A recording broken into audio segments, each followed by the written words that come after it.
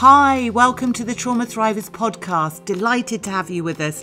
I'm Lula Bentz, your host, a psychotherapist, a trauma expert, and a survivor myself. Lovely to have you with us. The Trauma Thrivers podcast is for anybody who has been through any sort of developmental trauma or who has complex PTSD.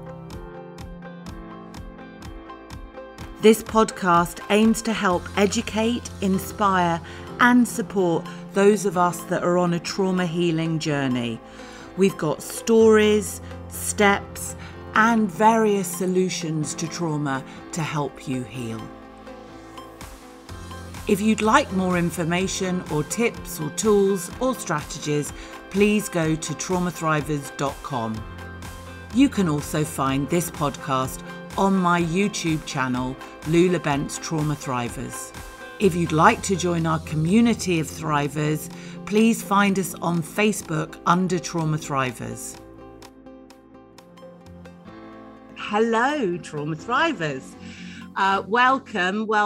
Lovely to be back. I know that we haven't been here for a while on a Thursday evening, so I hope some of you are joining us live. And if you're not, please do watch it afterwards, because I'm really grateful, honoured and touched to have a very dear friend with us this evening who I was trying to work out, Fred, how long it is that we've known each other for the other day. I was wondering whether you might remember. I think it's probably about 12 years is my guess. Is it? I thought it might be slightly longer ago than that even. Well, I suppose it could be a little bit longer than that. I mean, I think I started working at the Priory and joined when you were already there. Yes, you did. About 2008 or something. Yeah, so it felt to me about 2008 because... So that's about 15 years, isn't it? Yeah, I was going to say it's about 15 years. So for those of you tuning in, Freddie and I have known each other for 15 years, and I was delighted to work with you at the Priory. I know it sounds funny, but it was always a joy to go in when you were there.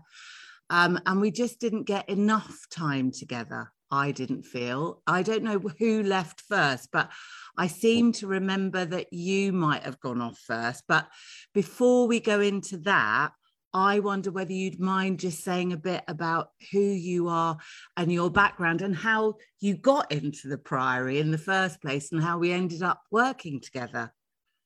Yes, thanks, Lee. Well, firstly, it is so lovely to be here. I feel very honoured to have been asked, and really enjoying getting to catch up with you. Finally, we got there. We're doing it, so that's great. And well, I'm a integrative counsellor. I sort of came into the therapy world through the addiction masters, which I did, which I know a lot of our colleagues did at the time. Yeah.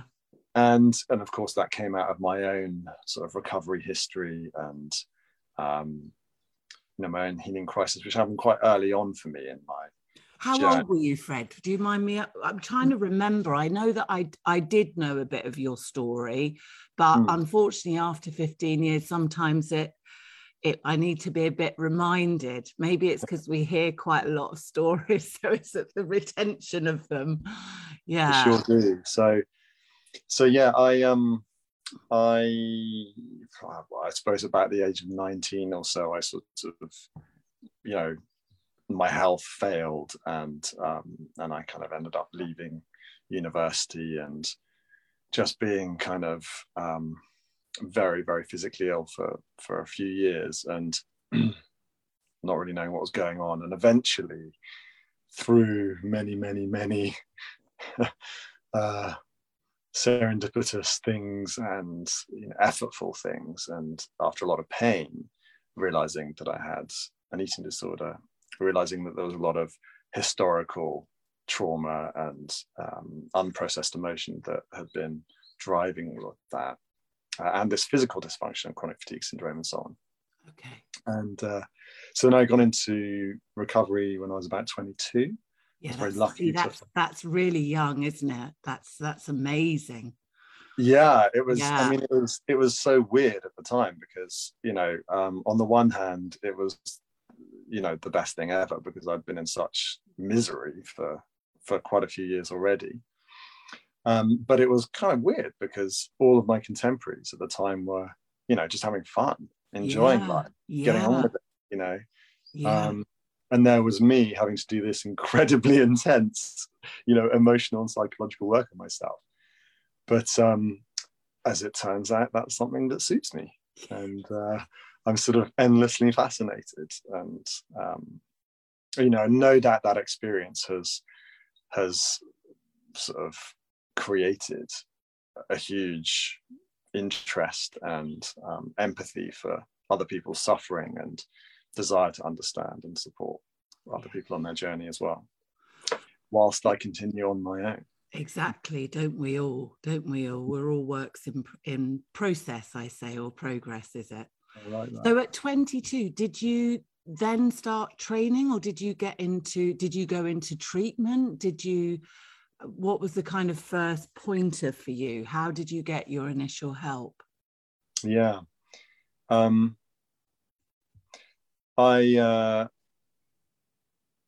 was lucky, I think. I think my physical symptoms were so severe that I just couldn't escape the need to work on myself. Okay. You know, there was no other way out of it. And I used to lie in bed. I had this really bad chronic fatigue syndrome and insomnia at the same time. And I was just sort of, it was like being kind of incarcerated in your body or something. Yeah. It was horrible, you know, for months and indeed years. And I used to lie there and I used to have this picture in my mind that sort of sustained me, where I was striding across mountainsides. And at the time I didn't recognize the relevance of that at all, but it's something that, you know, as I've gone on in my journey and nature has sort of played such a big role in it, that somehow, you know, I think it was always there. And but to answer your question, I you know, I had about a year of denial, of just, you know, waiting for something to change, of just complete and utter bafflement and severe depression, and you know, and eventually losing hope. And of course, it was at that point, that moment, where I became open, where I let go, because I thought that I couldn't get better, and that was it. And where suddenly grace could enter and something new could happen. And so on a kind of spiritual level, I suppose I started to really engage with the idea of healing and the idea of holding. And I got into meditation and yoga and all these practices that started to give me some agency again and awaken my body and awaken indeed my emotions. But the problem is that I didn't have any of the practical tools or the psychological understanding for how to cope with any of that stuff. Yeah, so sure. It just precipitated even more distress, at the same time as knowing that I was kind of moving in the right direction. It was also really scary. And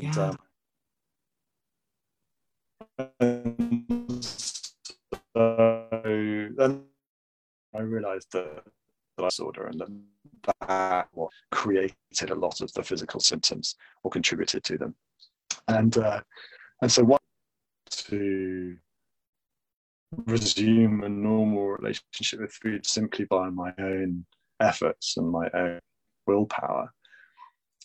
Lucky to encounter a doctor, a GP who was in. Fred, we're just losing the connection a bit, actually. So we're losing, sadly, some of what you're saying. Oh, we've lost Freddie.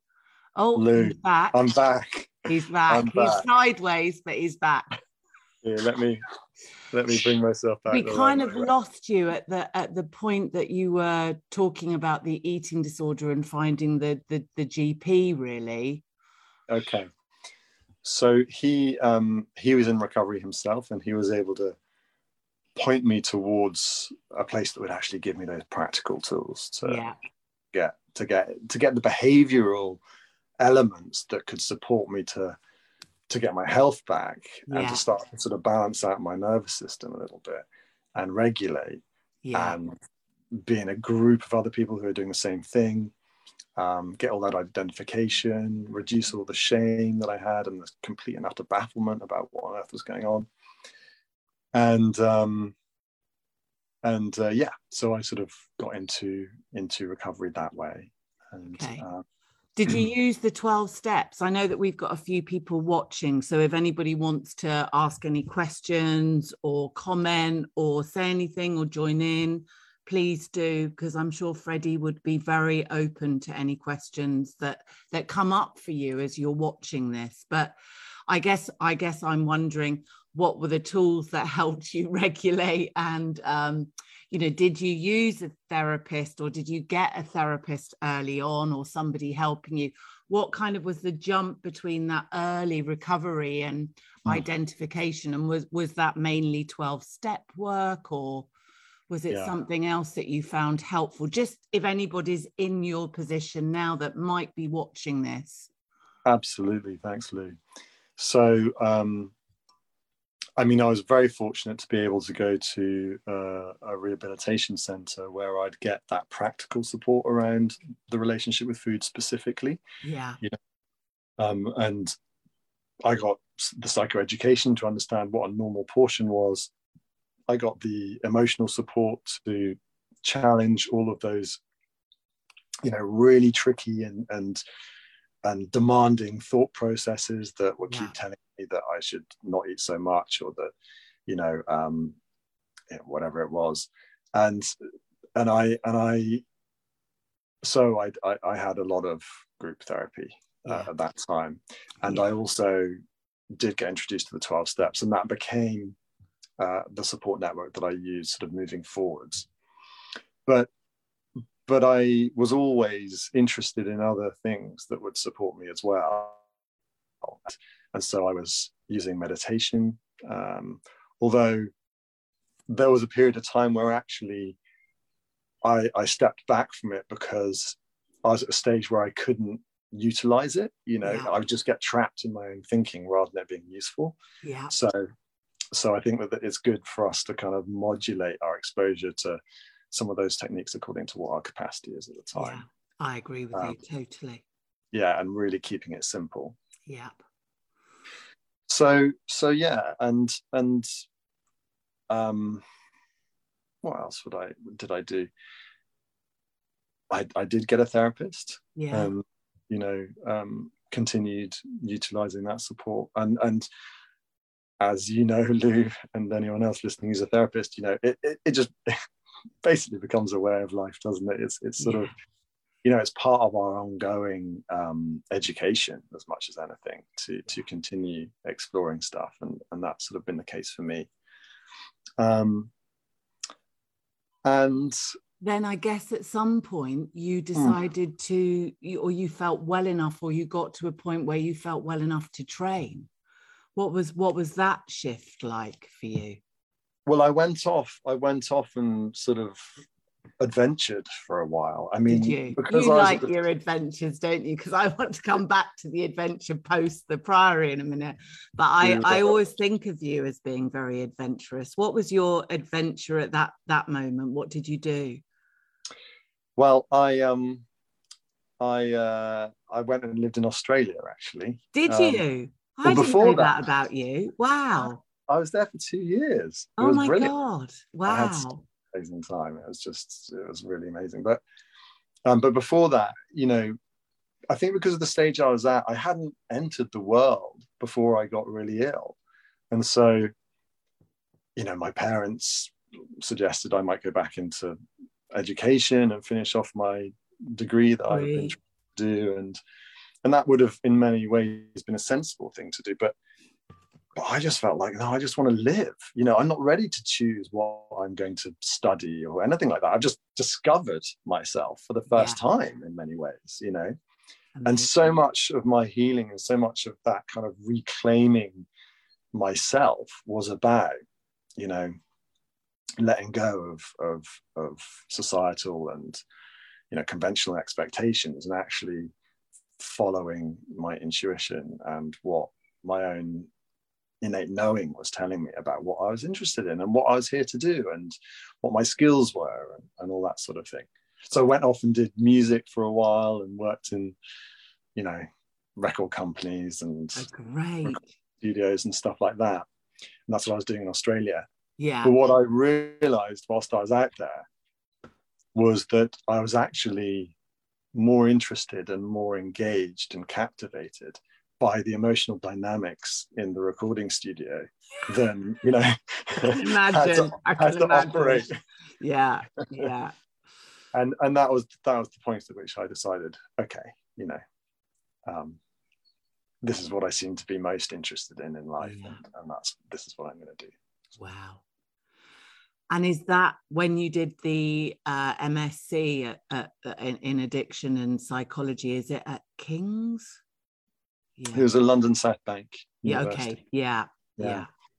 And so I kind of came back and I thought, well, I don't quite know what I'll do, and I knew I wanted to do something to help people. I didn't know quite how or what, and so I just got in touch with the old treatment centre where I'd been, and I said, can I come and, you know, see what it's like to be a counsellor? And they were like, yeah, sure, come check it out. How brilliant. And they were just so helpful and sort of welcoming, and they have a real tradition there of kind of giving you a leg up, and that's exactly what they did. And they sort of trained me, and I worked there, and then a few years later, that's when we met, when I joined you at the Priory. Okay. And we were there together for a while, and then I remember being totally disappointed and saddened by the fact that you were leaving. But off on another adventure. Yeah, off on another adventure. So this was a walking adventure. So this is the kind of, feels to me like this was the link between then and your journey and learning and training into more of what you're doing now. So can you bring not just me, but all of us up to speed with how this evolved? Absolutely, thanks. So,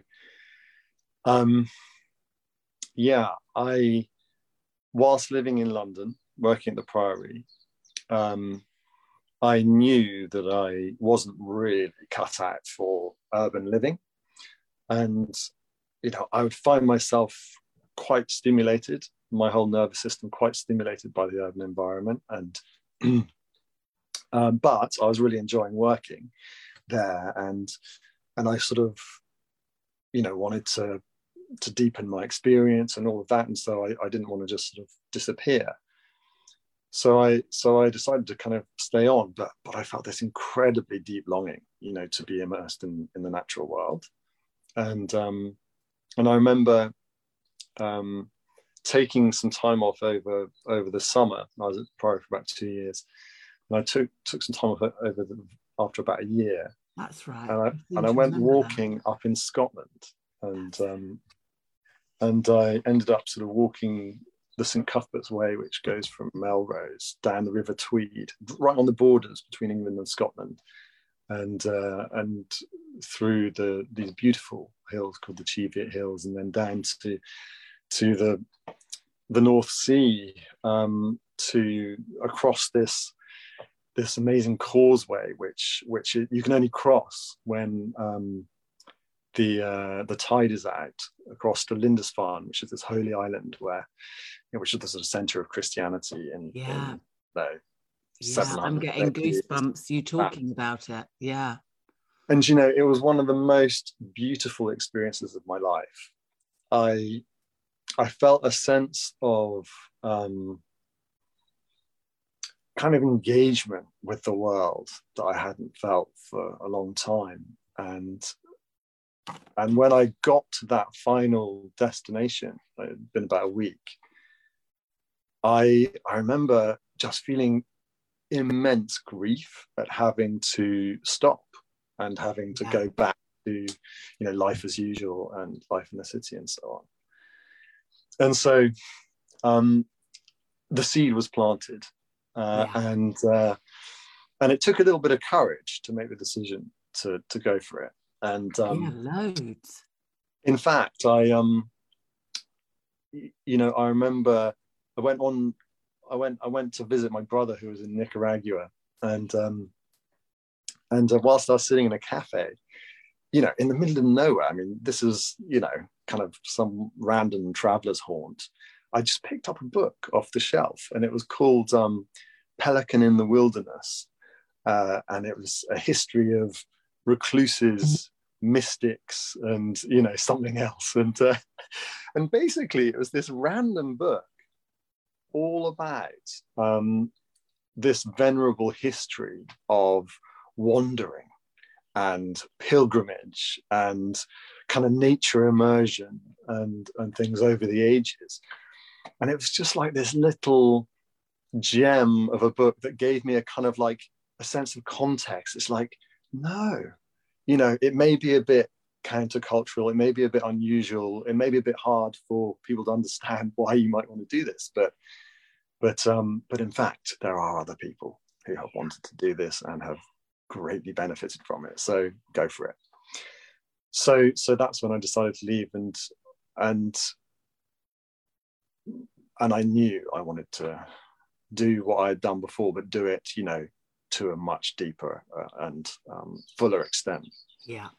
And so I decided to walk west. That's right. Yeah. From Hammersmith up the river. And it's amazing how quickly the Thames River becomes a place of beauty and wilderness. I mean, I couldn't believe it. It wasn't even a day before I was in a place of remarkable beauty. Where did you get to? Can you remember where that place of beauty was, just out of interest? I can't, but there are various islands that have sort of, had historical relevance. In fact, there's one where I can't remember what it was called, but there was a recording studio in the Stones, and people had kind of back in the day. But as I walked along there, one of the things that I realized is that even though we're in an urban environment, actually the beauty of nature is very, very often really close and really accessible. It's just about knowing where to go and making the effort to kind of search the place out. Yeah. So that was a good lesson. And then I just continued west, and I knew I wanted to go west, and I didn't know where exactly, but I just sort of submitted myself to the adventure. Where did you end up in the end? I ended up at Land's End. Okay, that's right.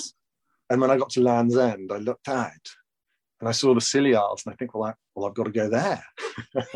and actually, that was a perfect example of not knowing when to stop, because I just got really sick on the ferry journey over there, and then came back, and actually I'd done enough. I'd gone far enough, and that was the moment where I needed to integrate the experience. Yeah. And just to say a little bit about it,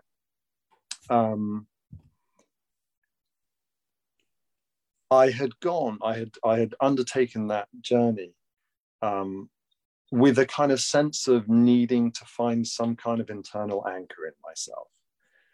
And, I had done, as you know, I'd done a lot of therapy by that time. I'd done a lot of work on myself. I had great awareness of where some of the origins of my stuff had come from. But I hadn't been able to get to a point where there was enough grounding and enough connection and sort of solidity in myself to be able to tolerate the challenge of relationship. Yep. And I wanted to be able to be in relationship and to sustain the terror for me of that, and the confusion of that. Yeah.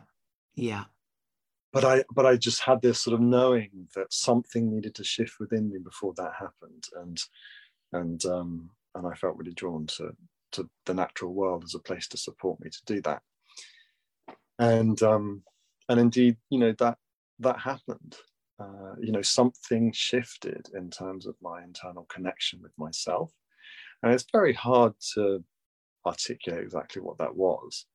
But it was the sense of some kind of anchor that went down from within me. Actually, it was as if my kind of energetic body was able to open to the support of the earth.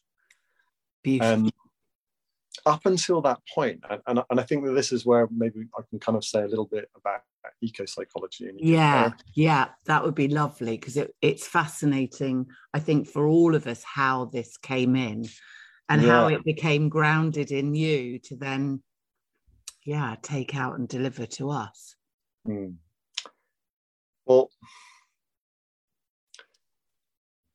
yes, so up until that point, like I said, the kind of therapeutic modalities I had encountered, had made such a phenomenal difference to my life, and really, done what was needed.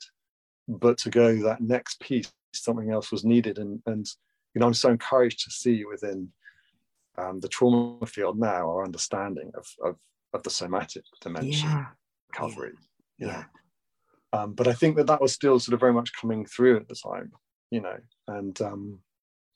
and I tried a bit of body psychotherapy, but somehow it just hadn't landed with me. It hadn't particularly. I'd done a bit of somatic experiencing, but somehow it just hadn't quite sort of, done what I needed it to do. And I think because the nature of my trauma, wasn't something sort of, discrete and specific.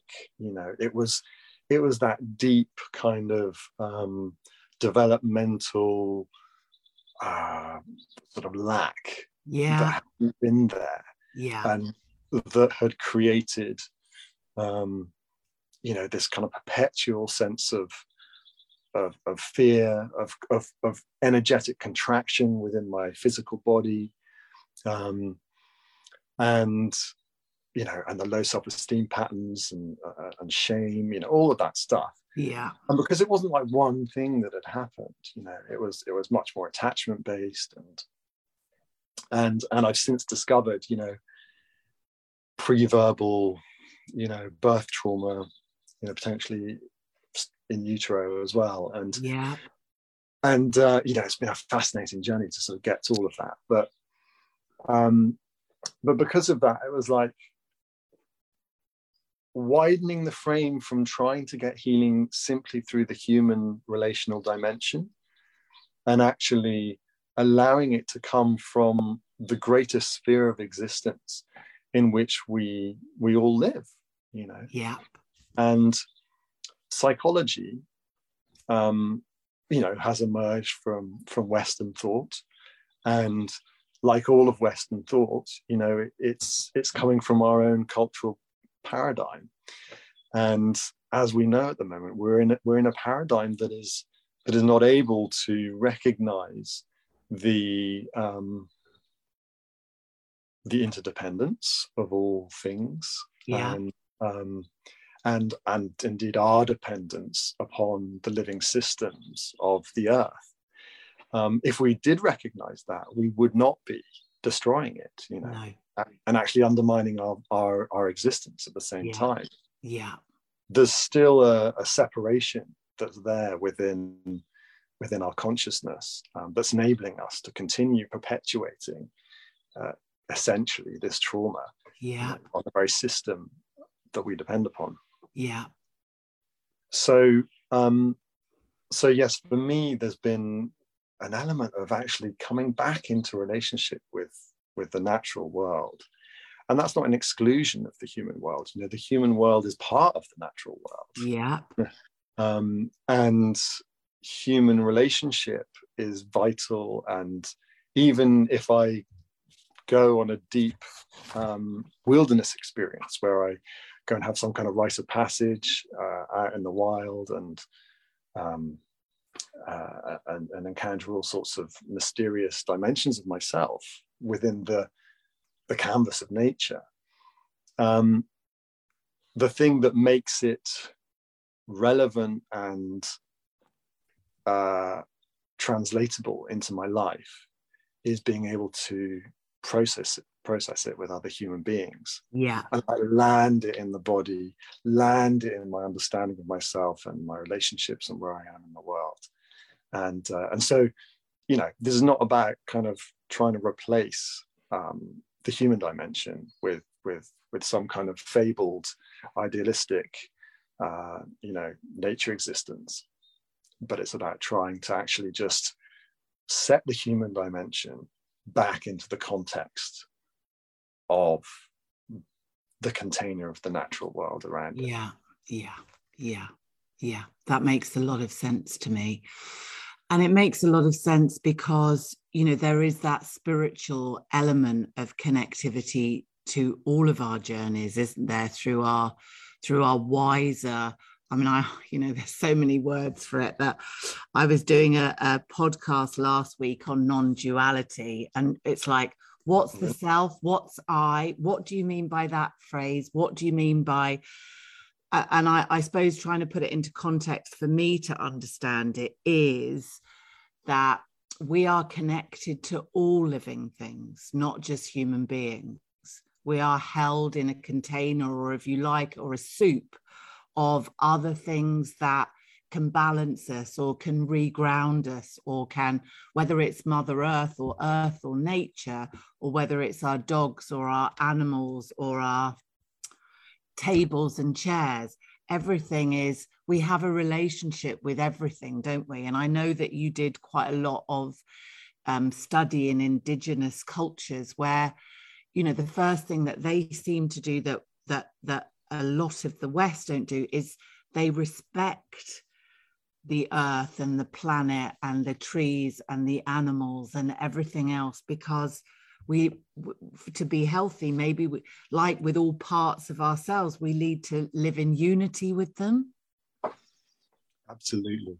You've reminded me of a quote which I wanted to bring in, where, you know, even within the realms of sort of conventional psychology, that there is very much the acknowledgement, you know, of this loss and of the extraordinary wealth of nature and the wilderness, and how impoverished we are if we no longer have any connection with it. And Jung, for example, wrote, "No voices now speak to man from stones, plants and animals, nor does he speak to them, believing they can hear. His contact with nature has gone, and with it has gone the profound emotional energy that this symbolic connection supplied." So, you know, that's just one recognition. But you're absolutely right when you say that eco-psychology and, you know, I think sort of more recent nature-based therapies have been greatly influenced by indigenous knowing and practice, which, you know, much of it has existed within the context of a reciprocal relationship with the environment, and one which maintains homeostasis. You know, there's a sort of acknowledgement of how much can be taken, and there's a giving back that happens within that as well. And one of the things that I learned whilst at Schumacher College, which is this amazing place down in Devon near where I live now, actually, which I always think of as a mixture between, you know, Oxford and Hogwarts. It's this sort of amazing sort of medieval place ringed by the River Dart with these amazing oak trees all over it. And yeah, it's a lovely place where people, you know, are studying this stuff, and there's a real attempt to bridge academia and other ways of knowing and being in the world, and, you know, and the transition that needs to happen. And anyway, whilst I was there, you know, one of the things I learned is that many indigenous people, you know, if you if one were to say, so, who are you? Rather than saying what I said at the beginning of my talk, when you asked me that, well, I'm a therapist, and and this is my experience. They will introduce themselves within the context of the place that they live and the tribe that they're part of. Wow. And so there's a completely different sense of identity. It's actually linked to the physical place that they come from. And that's why so many indigenous populations are so, amongst other reasons, are so profoundly traumatized, is because the ground of their understanding of who they are has been taken away.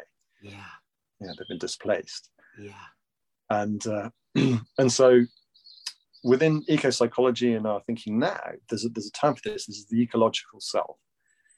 And the more that we can identify with the natural world and the many other beings around us that are not only human, the more that we have a sense of belonging. Yep. Which of course is curative. Yes.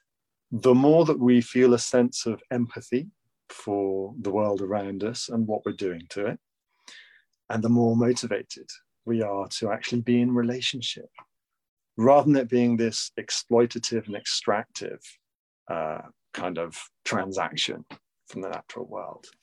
It's actually a being that we're in relationship with and we respect. Yeah. So that's I could go off on a rant about that, and I won't. Well, I'm just wondering. I'm wondering if for you, what were some of the benefits of taking this eco-psychology route or the nature route, or what you see for your clients? I'm mindful for our trauma audience and the guys watching, for them, what they can do in their own journey and how beneficial seeing things as a collective, or dare I even say from a soul identity, that we are all interconnected and connected, how it's going to help them and their own traumatized parts, I guess. Yeah. So I think one of the reasons I was so drawn to this perspective is because for me, it fills in a missing piece of the jigsaw puzzle, which is, if we're therapists or just healing people and we're trying to heal and we're trying to live an effective and meaningful and useful life, what does it mean if the society that we're attempting to adapt to and we're attempting to help others adapt to is in fact not operating in our best interests? So because of that dysfunction that we've talked about, that separation consciousness that's not aware of the whole of itself, and a little bit like a split off part from the individual, that we try and just sort of push into the corner or we try and ignore, but is always coming back. And actually a part of us knows that and is in distress about that and has all of these coping mechanisms to keep, at bay. And so for me, this healing can't actually happen without this other dimension being acknowledged and being started to be healed. So that's the first piece, because for me, I was confused. Why can't I just sort of get on with business as usual? Why can't I just get a nice job and settle down and have the kids? I mean, they do have kids now, but in a way that sort of made sense perhaps to the more mainstream sort of perspective on life. And I think it's because a part of me knew that there's something out of balance here, and what I'd be adapting to wouldn't actually be in the service of the whole. Yeah.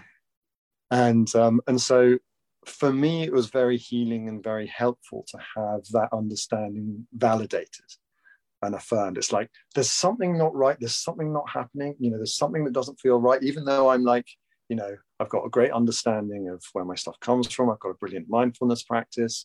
I'm helping other people. I've got a meaningful job, but there's something not right. And so that was helpful. And I think there are a lot of us, I think, are suffering with that on some level, whether it's conscious or unconscious. There's a sense of dis-ease about the disconnection between what we know is happening on a collective level, and the direction that we're going in, and our well-being. So that's the sort of backdrop piece. On a more kind of practical level, we all know it. Going for a walk in the woods or going to the park makes us feel better. Yeah. And there are physiological reasons for that. There's microbes that we come into contact with in the soil if we're doing a bit of gardening. There's the quality of the air that we breathe when we're in the forests. The studies are being done more and more to sort of try and actually identify what is happening on a kind of practical level here. But so there's that physiological response. There's the soothing of the nervous system. Yeah. That's huge. Yeah. It's absolutely huge. That hugging a tree stuff, I mean, it really does make a difference. It really does, doesn't it? And yeah. Walking barefoot. Yeah. Just feeling the earth, underneath your toes. Yeah. And for me, there's a bit of a craze now, isn't there, about wild swimming, which, I love the idea of wild swimming. Like a generation ago, it was just simply called swimming. That's a sign, of where we're at as a collective. But, there's something about kind of actually bringing the body into contact with the real world. Yes. That stimulates some kind of restorative process within our whole system.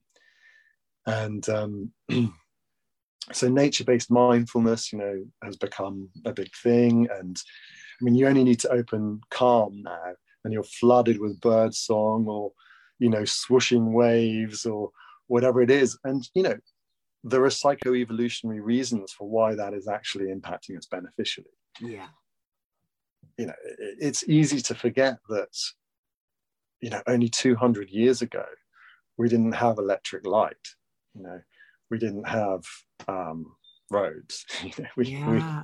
We were living in a completely different context. Yeah. And only 10,000 years ago, which in evolutionary terms is a blink of the eye, we were like profoundly and intricately connected with our environment. Yeah.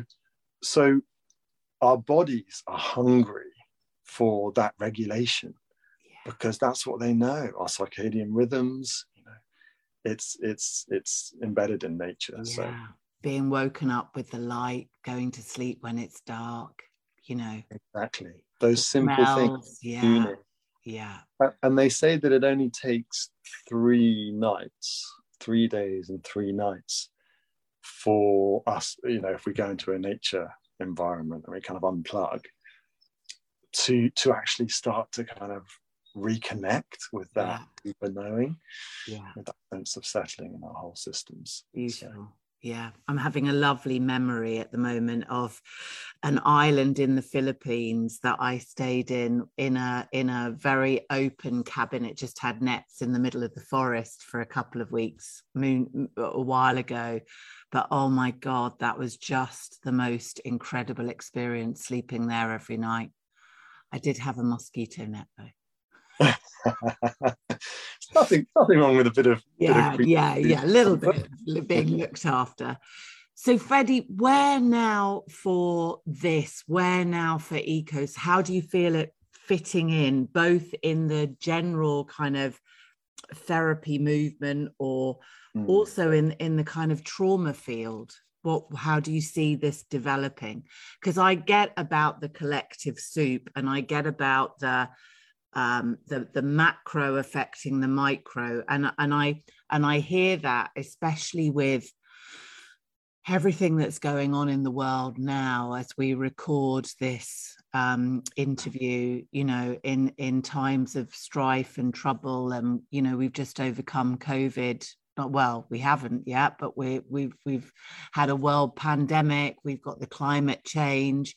We've got the terrible atrocities that we're witnessing in Ukraine, and our fellows and friends there. So the collective soup, if you like, is very activated all the time, and the trauma is being, unfortunately, recycled or recirculated down. And I know that many of us feel probably that we want to stop what's out there, and we want to be in situations or environments. I know that I yearn for being on top of a mountain and just being able to see green fields. But I wonder if we can't do that at the moment, and we're just mindful and we're opening up to it, and we can get out in nature as much as we can and smell the earth and be in it, how we can look after the micro within us. Because even if we can't do it the other way round, maybe we can still attend to those traumatized aspects of ourself and ground ourselves somehow. Does that make any sense? It's a bit of a long ramble, but no, it makes huge sense, and it's a great question, a very important one. And I just want to say that introducing these bigger themes, I understand, is potentially challenging, and triggering. It's a huge question to sit with and start to kind of confront. And so, like everything else, in our healing journeys, it can only be done according to the capacity that we have to engage and digest and integrate. And so we have to put that first, and we have to prioritize our own emotional needs at the time. And so, I'm not suggesting that anyone's kind of, tries to run with this before they can walk. This is about right now just getting a sense of how supportive the natural world can be, in our own healing. And so, I mean, the way that it's developing is more and more, I think, the NHS and the kind of support structures and systems that are recognizing that it's a win-win for everybody. It's like, it's good for your physical health. It's not so costly as medication or therapy. So helping people get outdoors and just do stuff and engage is going to become huge. It's already starting. And kind of social prescribing type stuff.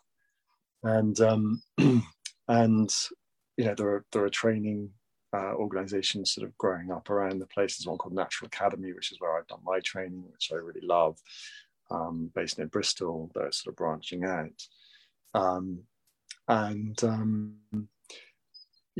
There's all sorts of ways of accessing this. You don't have to find a specifically nature-based psychotherapist or ecotherapist or eco-psychologist or whatever you might call it. And the names are all a bit interchangeable at the moment because it's such an emergent field that we're just kind of finding our way with it.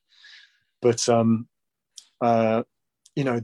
there's everything from, as I say, nature-based mindfulness and walk and talk type therapy, just meeting up with someone, going for a walk. More and more therapists are actually offering that.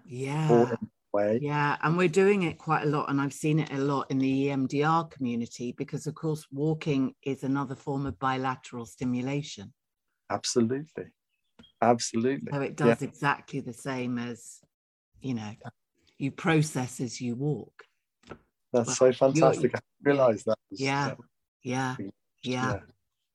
Great. There's sort of wilderness and bushcraft courses which are sort of reviving all over the place. And there's horticultural therapy, which is becoming bigger and bigger. There's an amazing book by a woman called Sue Stewart-Smith called The Well-Gardened Mind. She's a psychiatrist, a psychotherapist, who's an avid gardener, and her husband is like an amazing, sort of award-winning garden designer and things. And she writes so beautifully about it. And, lovely. Goes into a lot of studies and so on. and more within hospitals and, you know, health contexts, it's trying to be brought back in. Brilliant. But in terms of, you know, if anyone's listening to this who doesn't have the, you know, the luck of having nature on your doorstep, and I understand that that's the majority of us, there's a lot we can do. Yeah. You know, even if we're in a high-rise building, to actually start orienting towards the natural world, and you know, be that positioning ourselves somewhere, you know, by a window where we have a little bit of a vista, or we can see the sky, or we can see, you know, that green life outside, and spending a bit of time, you know, in a kind of contemplative, mindful way. Yeah. If we can, moving into using the senses to connect with nature. So, you know, going up to that pot plant that you've got, you know, that sort of sits there neglected by the door or whatever, you know, and going and feeling the leaves and just rubbing them through the fingertips, and just actually really considering what this means. There is this thing growing, you know, without you doing anything apart from just giving it a bit of water every once in a while. And and if we go out into nature, obviously that can happen on a sort of deeper and more embodied level. Something else that's really helpful to bear in mind when we're in more of an urban environment is that all the materials that have been used to create those structures, the man-made structures around us, come from the earth. Yeah. Everything comes from the earth. And so we are surrounded by it, you know, even if we can't immediately recognize it. Yeah. Another beautiful thing to do is to go out into nature when you do get a chance to go for a walk, or, you know, along a river or wherever it is, and just to notice what you're drawn to. So maybe there's a question that you're mulling over in your mind, it's a bit of a dilemma or something that's really bothering you, or, you know, perhaps a piece of your own healing that you're working with at that time. And just notice what you feel drawn to, you know, be it a stick that's lying in a funny direction across the thing, or a sort of little pebble that catches your attention, or, you know, the flight of a bird across the sky and into that little sort of thicket, you know, and just allowing ourselves to be curious and to actually allow ourselves to be distracted. And it's entering into that soft focus instead of the kind of more, you know, left brain kind of hyper vigilant focus that we're in so much of the time, you know, at the moment.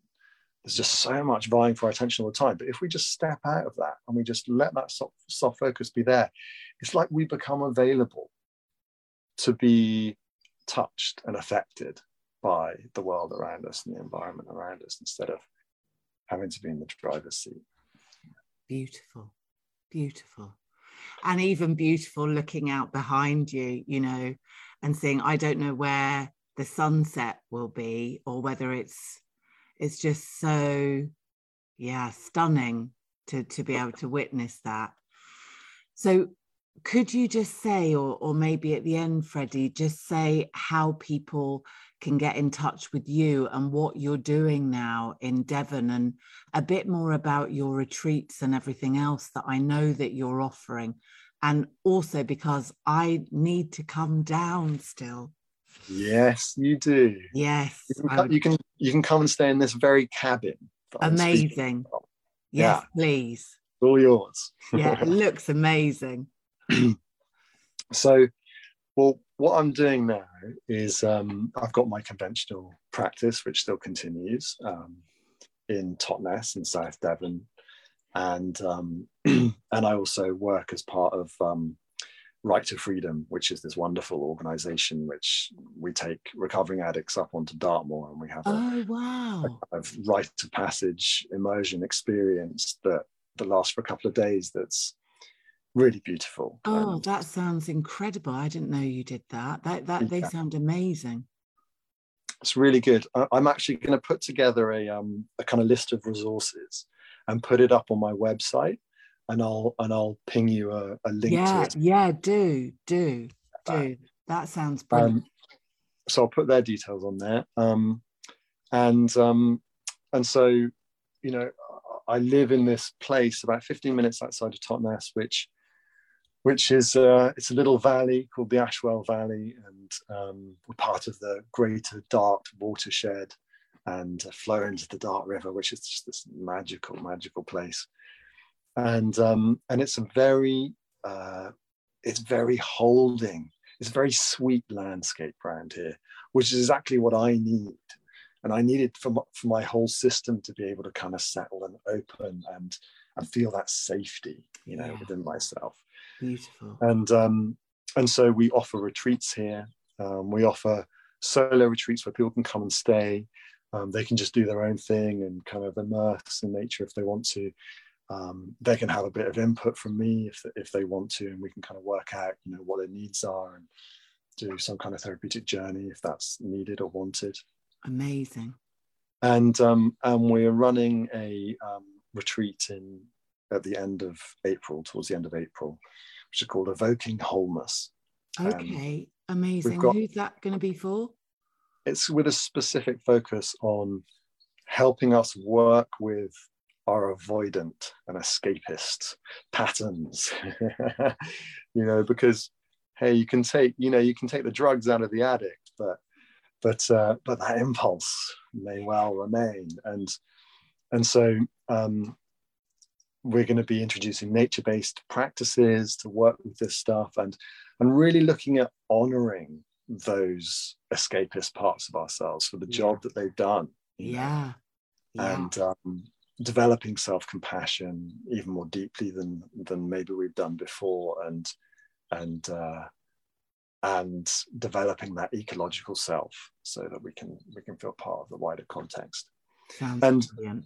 You know, for me, eventually there's a real desire to support people to understand that, you know, when we've got these mechanisms, these coping strategies in place, which can be so destructive and so painful, but that underneath them there is a very often incredibly intelligent and sacred, almost, you know, impulse, which once we get to that point of recovery where we're able to regain some regulation, regain some agency, can actually become the most beautiful offering into the world. And I guess that's my sort of message of hope, is that, you know, if we do understand ourselves as part of this greater system, then and our own individual dysfunctions as part of the dysfunction of the greater system, then our own individual wholeness and our individual wellness can offer into and support the holding of, you know, this greater system that we're a part of.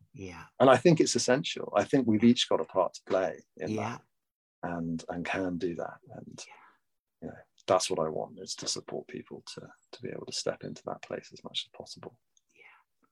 I'm totally with you. That's my belief system as well, maybe in a different way or a different aspect, but I remember in my training a long time ago, there was a very wise family therapist in America who touched me, called Virginia Satir.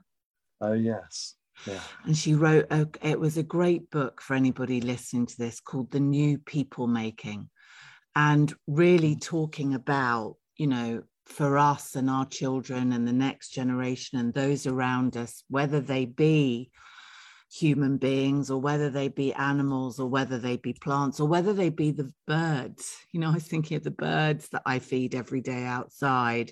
You know, in my own way, that's my attempt to connect to nature, because I don't mind what the birds are. I don't mind what type of birds they are, because they're all God's creatures. We're all God's creatures, aren't we? But I like to think the more we lighten up our own internal parts and the more connected we become to those parts of ourselves that maybe we've disconnected from, the more availability we have to then put out there in the world.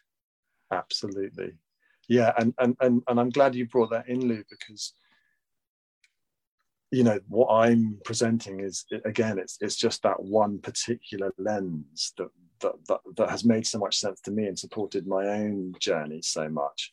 But I understand that it's different for everyone, and we've each got our orientation. It's so important to honor and respect that. Yeah. So yeah, just to there is an interesting piece about that I found really helpful. I don't know if it is necessary to say this, but for me, introducing the kind of nature connection piece has got a different flavor to it than the spiritual sort of transcendent spirituality piece. It makes total sense. Great. And there was a real turning point for me, actually. Yeah. I didn't describe this. It was a bit later on in the journey where I went from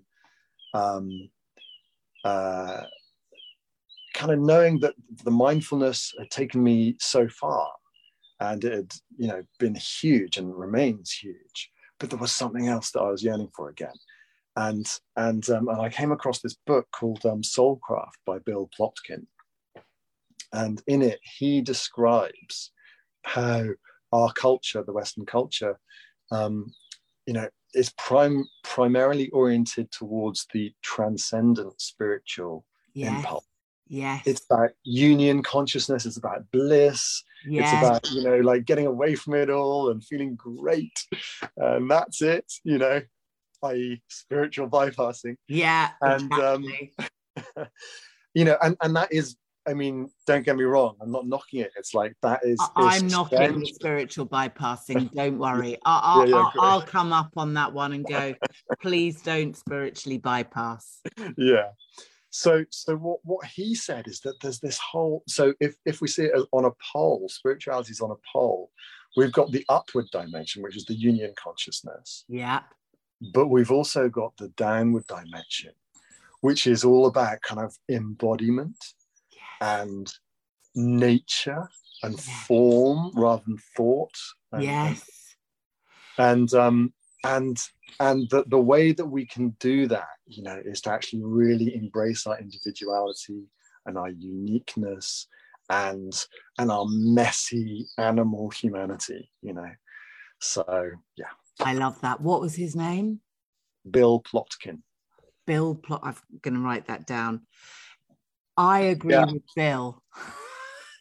He's a total dude. Yeah. I think that any other form of connection up personally that doesn't come through the body and isn't embodied doesn't feel like it has the... What's that I want to... It doesn't have the sort of sustenance or the substance or the grounding or the energetic solidity. To me, it's all a bit too I was going to say wishy-washy, and then I thought, no, you best not say that. But yeah, it's very much more in the conceptual, and it's not grounded. Yeah. And we know, us trauma survivors, thrivers, that we need to come through the body. We need to ground through the body, however we do that.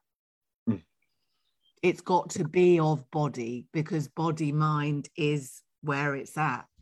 Yeah. And you found a brilliant and beautiful and path for you that totally works, and I'm sure would work for a lot of other people too. Yeah.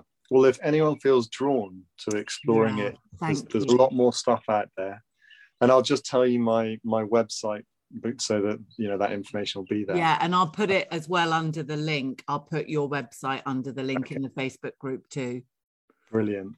Yeah. Well, it's www.thehearthdevon.com, Brilliant. And my sort of more conventional counselling website is www.freddieweaver@yahoo.co.uk. No, Freddie.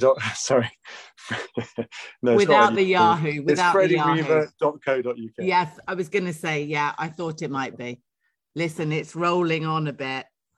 Have the kids gone to bed without you tonight, or are they waiting up for Daddy to finish the with any luck, they shall be fast asleep, and I will have a nice, relaxed evening ahead of me. Oh, it's been such a pleasure. Yeah, it's been lovely. And guys, whoever's watching or listening now, thank you for joining us. Honestly, it's great to have you with us. And for those of you watching later, Freddie is in the group, so I'm sure if anybody wants to ask you something, he can check back in maybe later in the week, and Absolutely. Let us know your thoughts. Let us know your feelings about it. We'd be interested to hear what you guys have got to say. In the meantime, Freddie, lovely to see you. Really great to catch up, and I shall be down there in Devon soon, and we'll say goodbye to you guys. Take care, lots of love, and we'll be back next week. Well, Freddie won't be back, but I will be. All right. Bye-bye. Bye. Thanks so much for listening to today's podcast. I hope it helped you in some way, and I really hope to see you back here soon. If you have anything to share on today's experience or podcast, please nip over to the YouTube channel or the Facebook group Trauma Thrivers and let us know there.